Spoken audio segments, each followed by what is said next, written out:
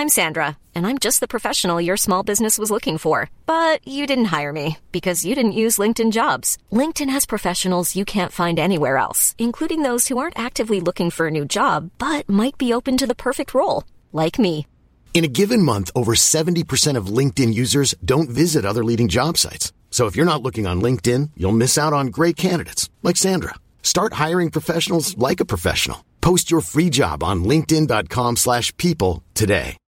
Millions of people have lost weight with personalized plans from Noom. Like Evan, who can't stand salads and still lost 50 pounds. Salads generally for most people are the easy button, right? For me, that wasn't an option. I never really was a salad guy. That's just not who I am. But Noom worked for me. Get your personalized plan today at Noom.com.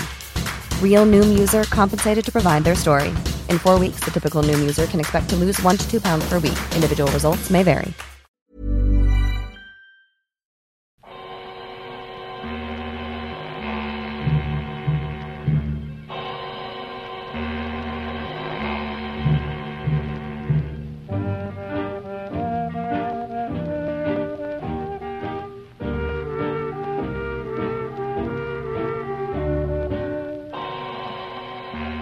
Hello and welcome, history friends, patrons all, to 1956 episode 1.5.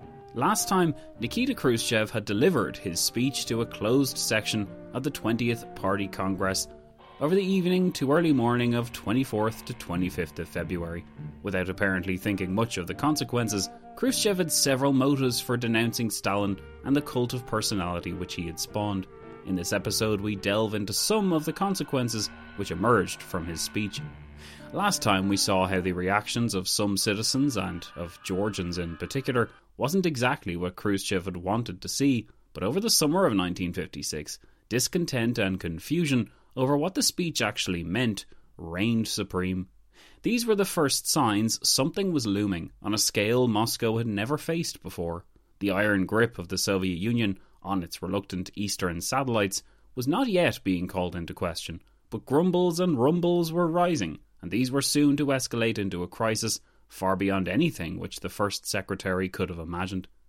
Let's take a look then, as we resume 1956.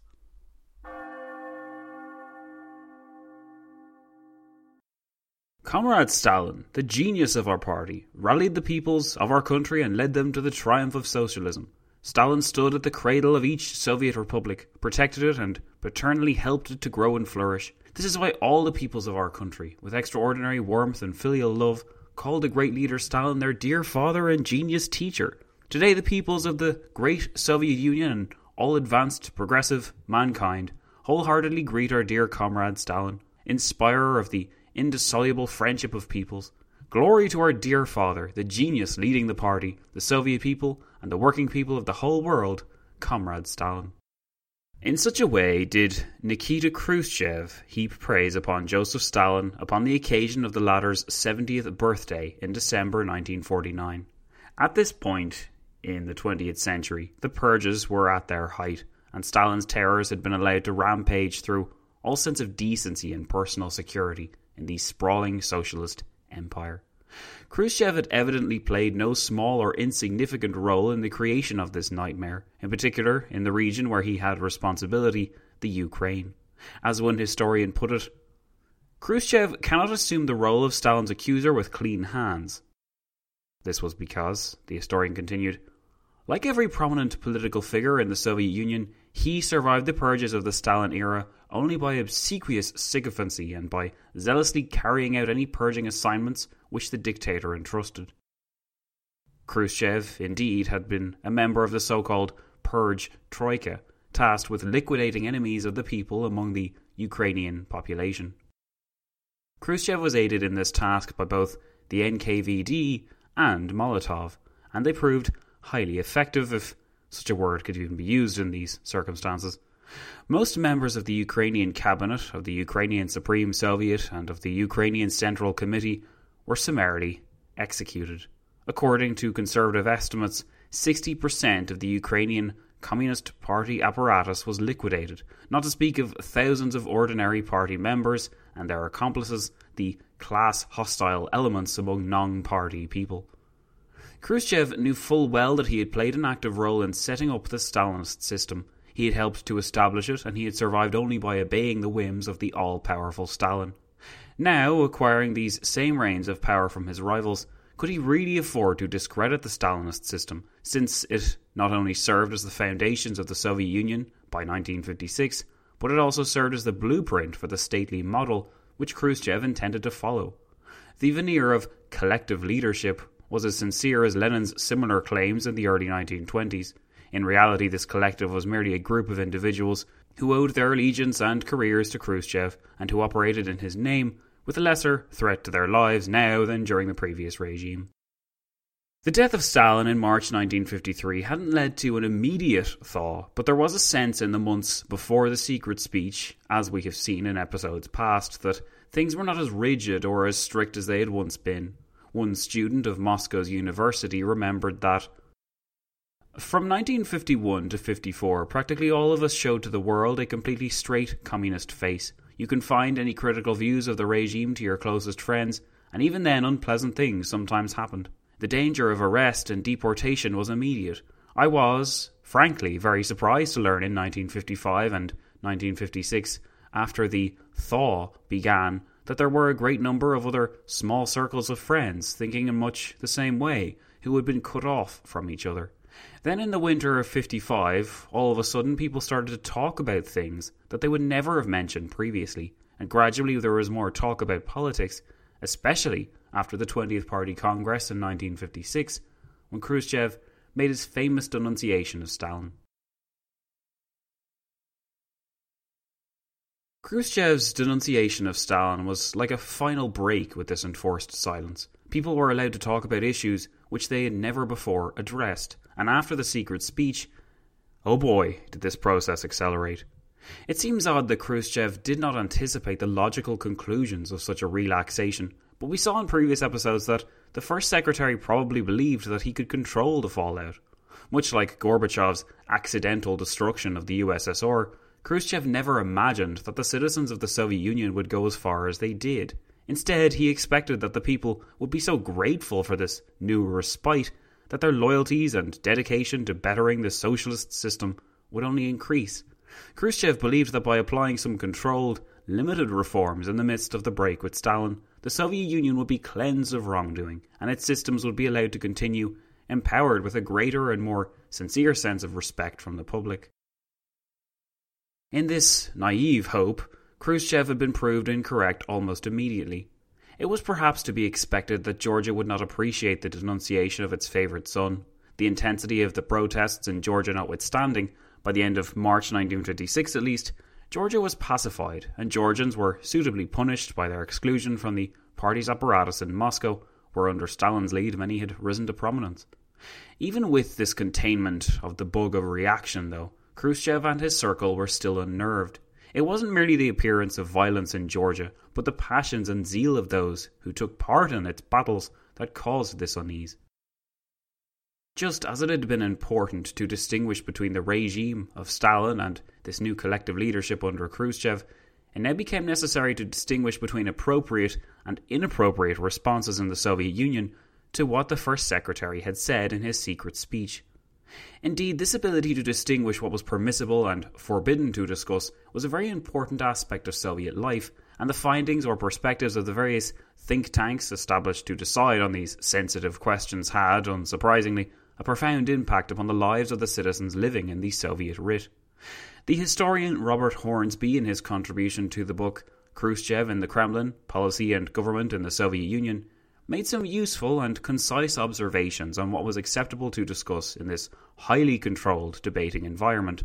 An important point made by Hornsby was on the issue of political dissent, the umbrella term under which a wide range of no-go topics dwelt. Hornsby said in regards to political dissent that, essentially, this meant acts of dissent that can broadly be defined as protest and criticism involving language and behaviours that either reflected or implied discontent at the policies, representatives and goals of the Soviet regime. Political dissent involved a range of activities such as preparing and distributing anti-Soviet leaflets, calling for strikes and uprisings, publicly criticising leaders of the party, or forming underground political groups. In short then, Zach, people weren't allowed to talk about anything, really, were they? Well, actually, this wasn't quite true. There was a limited degree of tolerance for the debating of certain select issues, as Hornsby continues in his explanation. There were still some areas and ways in which it was possible to show disapproval legitimately. What the authorities did consider to be within the boundaries of acceptable criticism essentially consisted of business-like debate through the correct channels on proposed policies and complaints on specific abuses and shortcomings by individuals at lower levels of the political spectrum.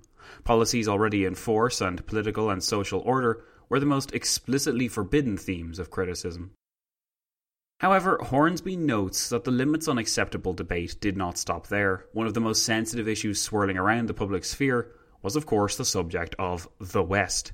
Overt support demonstrated by a Soviet citizen towards the West was always to be greeted with hostility and suspicion. Anything short of praise for Moscow and criticism for Washington could never be accompanied by anything but a swift reprisal, especially if the lies were to be maintained and the facade of capitalist inferiority upheld. Hornsby wrote that, since the Soviet authorities saw citizens' attitudes towards the West as a key indicator of their political loyalty to the Soviet regime, it naturally followed that any kind of dissenting behaviour involving the West, such as negative comparisons between Soviet and US living standards, or attempts to communicate with Western organisations, instantly made any perceived transgression more grave. The sphere of acceptable criticism had in fact expanded very little since the Stalin years. The main difference lay in the manner of response that the authorities deemed appropriate. By effectively equating the activities of its critics with treason, the regime consistently overestimated the threat posed by dissent in general and failed to address the real causes of discontent. In the espionage-filled world of the 1950s, it shouldn't be too surprising to us to denote the equation of sympathy with the West with foreign subversion. One needs only to take a gander at the Red Scare era of American politics in the early 1950s to see that across the Atlantic, statesmen were also under a great deal of pressure to not make views of a controversial nature public. Labelling any public displays of sympathy, any slackening enthusiasm for communism, or any turmoil at home as foreign-supported, traitorist, or capitalist was immensely helpful for Soviet lawmakers and, of course, policemen alike. We will see these rhetorical weapons come into force once the great revolts in Poland and Hungary begin, but considering this bank of experience when dealing with such troubling elements, we may find it surprising that Khrushchev, in the atmosphere of the secret speech, didn't make great efforts either before or after to prepare for what might emerge in this newly thawed era of Soviet public debate.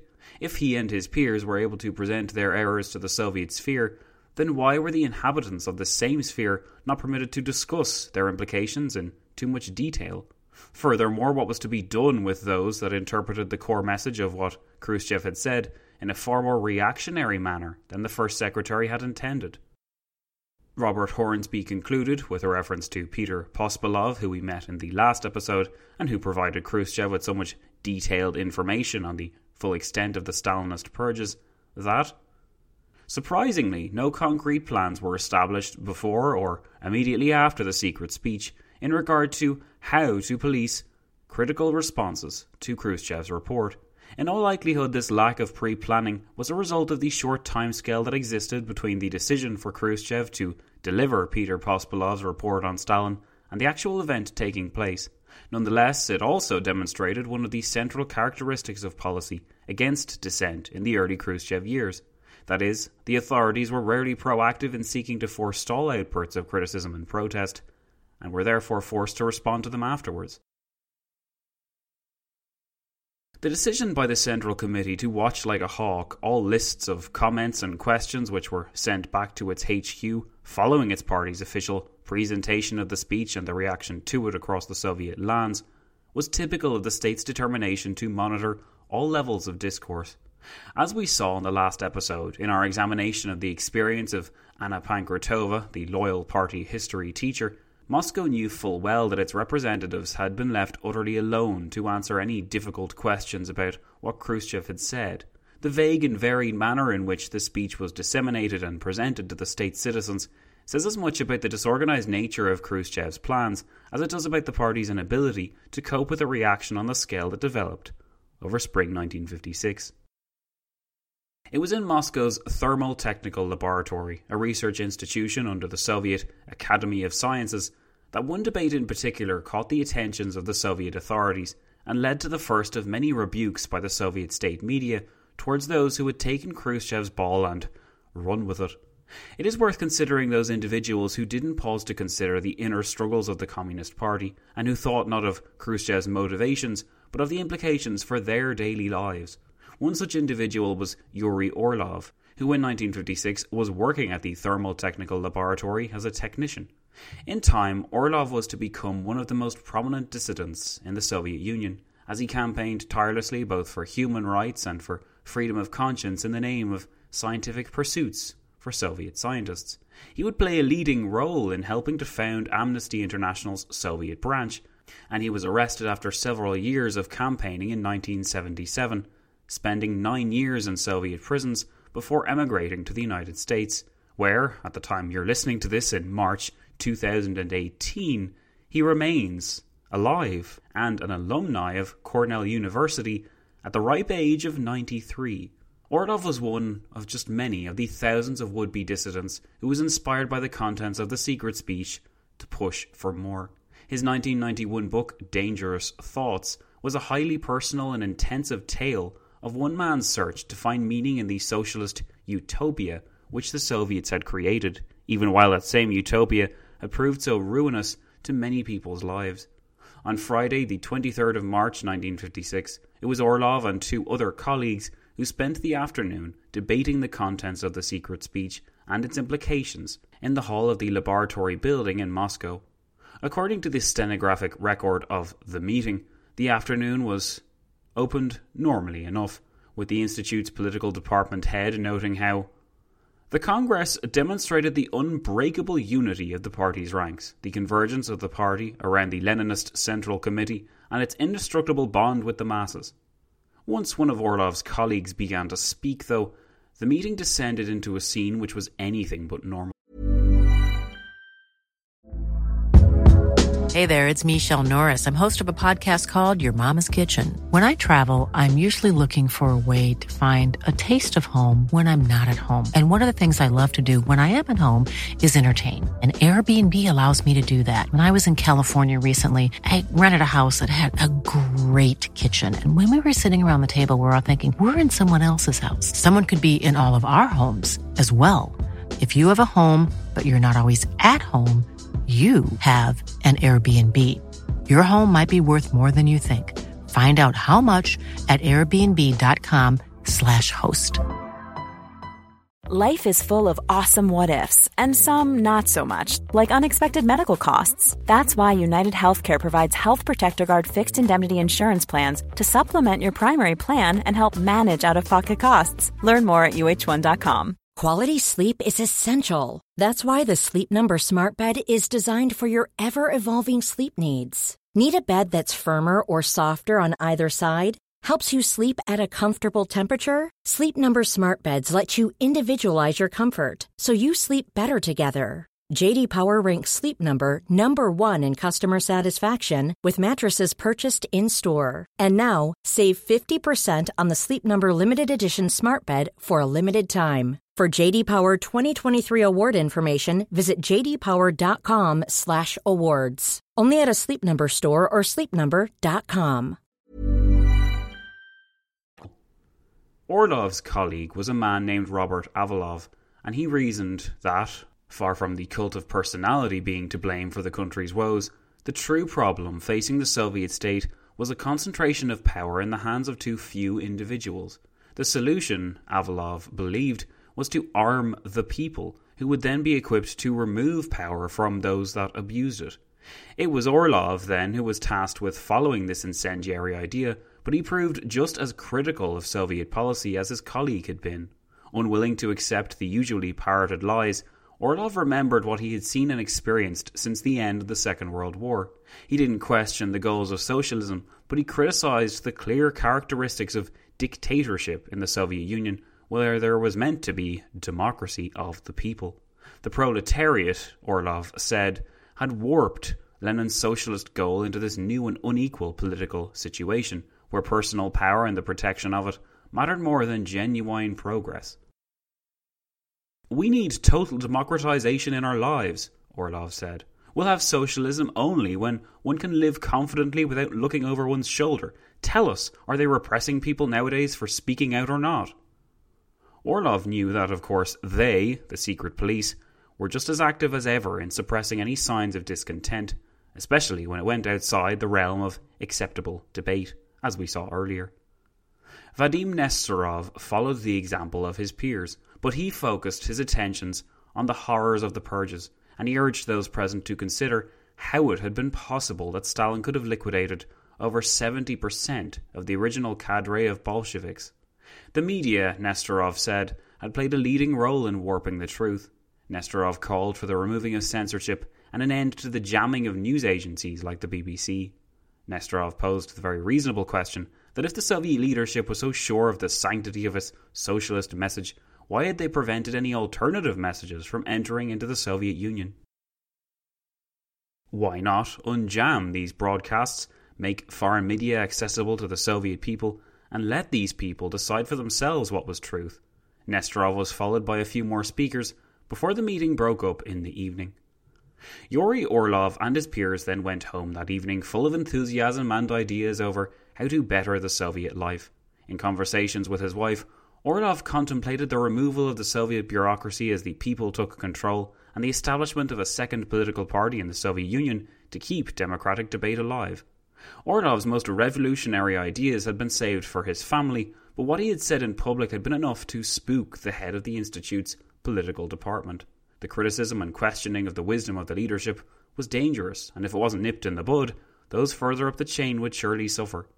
Out of fear more than anything else, then, the head of the Directorate for the joyfully named Ministry of Medium Machine Building was invited to attend a new rake of debates that resumed on Monday the 26th of March. Orlov and his peers arrived to work that morning full of developing ideas about how to advance the progress initiated by Khrushchev, but they never got a chance to speak. Orlov's superiors took to the floor in the afternoon debate before him and denounced the criticisms of he and his peers of the Soviet leadership. His superiors warned that any violations of legality which had occurred under Stalin did not delegitimize the democratic credentials of the current Soviet system. Such claims were as empty as they were insulting to the intelligence of those very many intelligent physicists and technicians who had gathered to hear more debates. Under the dour gaze of one of the Soviet Union's senior officials, that head of the Directorate for the Ministry of Medium Machine Building, Orlov's superiors faced catcalls and abuse when they claimed that Orlov and company had insulted the 8 million members of the Soviet Union's Communist Party. The floor then suddenly was buzzing with the spectacle of several technicians ignoring the main man on the podium and speaking out of turn to make some important points. The result was one of the most striking but also impromptu displays of anti-Soviet behaviour seen in some time. One noted that he would know for certain that the cult of personality was over when he heard a real discussion in the Supreme Soviet. Another noted soberly, quoting from Khrushchev's speech, that Lenin had not punished those who had adopted mistaken points of view. It was up to the older generation of the party to educate the younger members. Orlov may have been mistaken, one senior research assistant noted, but he had spoken from the heart and this had to be respected. Others praised the sincerity of Orlov and his rebellious friends. Sincerity had acquired a new importance in the post-Stalin years. The cult was debated, as was the media's control over the minds of the people. These intelligent scientists knew in their heart of hearts, even if they believed in socialism as a governing doctrine, that the current political climate was awash with contradictions. One individual questioned Khrushchev's dodging of any responsibility for what had occurred during the purges, and as Khrushchev's record in the Ukraine and elsewhere attests, they were correct to do so. When a vote was taken on what to do with Orlov and company, a full 1/3 of the Institute refused to totally condemn his words. This was unacceptable, and the Thermal Technical Laboratory would be completely reorganized in the weeks to come, while Orlov, Vadim Nesterov and Robert Avalov would all be removed from their positions and forbidden from finding work in Moscow. The lab's director rang up Khrushchev and told the rebels that, "I telephoned Khrushchev on your behalf, but he has said he was not the only member of the Presidium. Other members demanded your arrest. He told me they should be glad they got off with dismissals." The message was clear. Orlov had been correct in that people would still be punished for speaking out against the regime. The major difference was that the punishment meted out would be less severe than they had been under Stalin. Orlov and his friends were on the cusp of glittering, distinguished careers in Soviet scientific and human rights pursuits. Despite the official criticism from on high, the Soviet Union's liberal intelligentsia viewed them as living martyrs and ensured that they were not totally shunned, as the ruling had intended. If the Soviet leadership were not used to such an underwhelming conclusion to their usual tactics, then they continued as normal to follow the expected course: further condemnation in the media. The party's organ, Pravda, untrue to its name as ever, saw fit to spout its version of the truth yet again. In an article entitled, "The Communist Party has triumphed and will triumph through loyalty to Leninism," the accomplishments of the 20th Party Congress were once again given praise. About halfway through this editorial in Pravda, though, the tone changed, asserting that the party welcomed principled and brave criticism offered up in the spirit of Bolshevik partynost, translated as party-mindedness. It was warned that certain rotten elements were taking advantage of the situation offered by Khrushchev's speech to air all sorts of slanderous fabrications and anti-party assertions. It was then that Orlov and company's actions at the Thermal Technical Laboratory were presented to the readership, all of which were condemned as foreign reactionary propaganda. Pravda studiously avoided examining what Orlov etc. had said, dismissing their reasonable gripes as foreign-inspired slander, and focused more on the failure of senior party members to correct what the younger speakers had said. It was up to these party members to correct the errors of their fellow countrymen, and it was a worrying sign that those present had been so reluctant to do so. Note the tone and presentation of these events, guys. We saw earlier how extensive the focus on foreign slander and subversion was in the media, and how the demonization of the West remained a fundamental aspect of the Soviet message. In many ways, the criticism of the capitalist West was as important to Moscow as the parroting of the Soviet socialist message, largely because the one depended on the other. Any failures or criticisms of the latter could be blamed on the former, and much like modern-day North Korea, the state could present this cover-up in any manner that it wished, with convincing results to those citizens that simply wished to get by and not stir up a fuss. The importance of leaving foreign caricatures in the state's hands is thus abundantly clear. If the party allowed the people to make up their own minds about the West, then the entire socialist edifice, and perhaps even the foundations of the communist state itself, would collapse. Of course, this was the central problem facing the likes of Khrushchev. How could one criticize and discredit the actions of Stalin without also discrediting the man's legacy? Without Stalin, there would surely be no massive state control over the media. The cult of Stalin may have come under fire, but its tenets had been merely transplanted to the state. Where before Stalin was the wise, benevolent and faultless leader, now the collective leadership, the party or Leninism, assumed this cult. On the surface, Khrushchev claimed to be removing the shackles of the cult, when in reality he simply fastened these shackles to new ideological posts. There was a reason why more citizens were arrested during Khrushchev's tenure as First Secretary than any of those of his successors. Even with the presence of the Thaw, Khrushchev believed his position insecure, and he was immensely sensitive to any opportunistic critics taking advantage of the absence of Stalin to bring down what that man had built. He could decry the means, but Khrushchev depended utterly on the fruits of Stalin's bloody labours. Every successive Soviet leader since essentially lived in the house which Stalin had built, and their hands were no cleaner than that overworked coal miner of whom more and more was to be demanded. So in this episode, we've given you a good bit of background detail into how the dissenting voices were viewed and dealt with following the secret speech.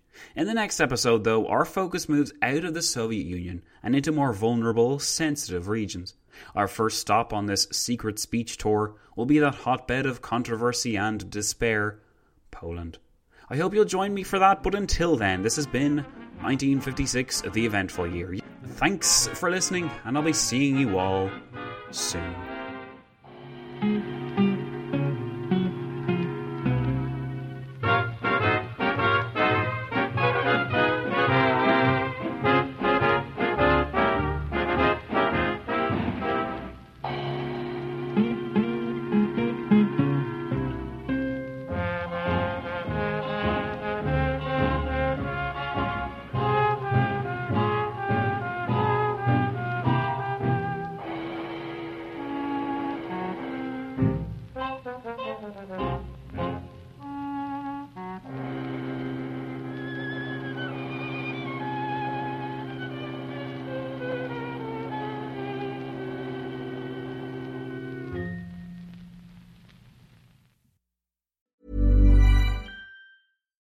Why don't more infant formula companies use organic, grass-fed whole milk instead of skim?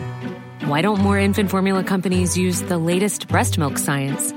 Why don't more infant formula companies run their own clinical trials? Why don't more infant formula companies use more of the proteins found in breast milk?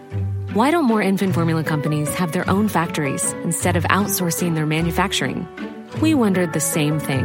So we made ByHeart, a better formula for formula. Learn more at byheart.com. Even on a budget, quality is non-negotiable. That's why Quince is the place to score high-end essentials at 50 to 80% less than similar brands. Get your hands on buttery soft cashmere sweaters from just $60, Italian leather jackets, and so much more. And the best part about Quince, they exclusively partner with factories committed to safe, ethical, and responsible manufacturing. Elevate your style without the elevated price tag with Quince. Go to quince.com/upgrade for free shipping and 365-day returns.